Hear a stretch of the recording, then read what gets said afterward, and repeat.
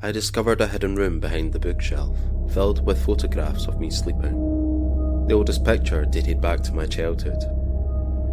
I woke up paralysed, unable to move or speak.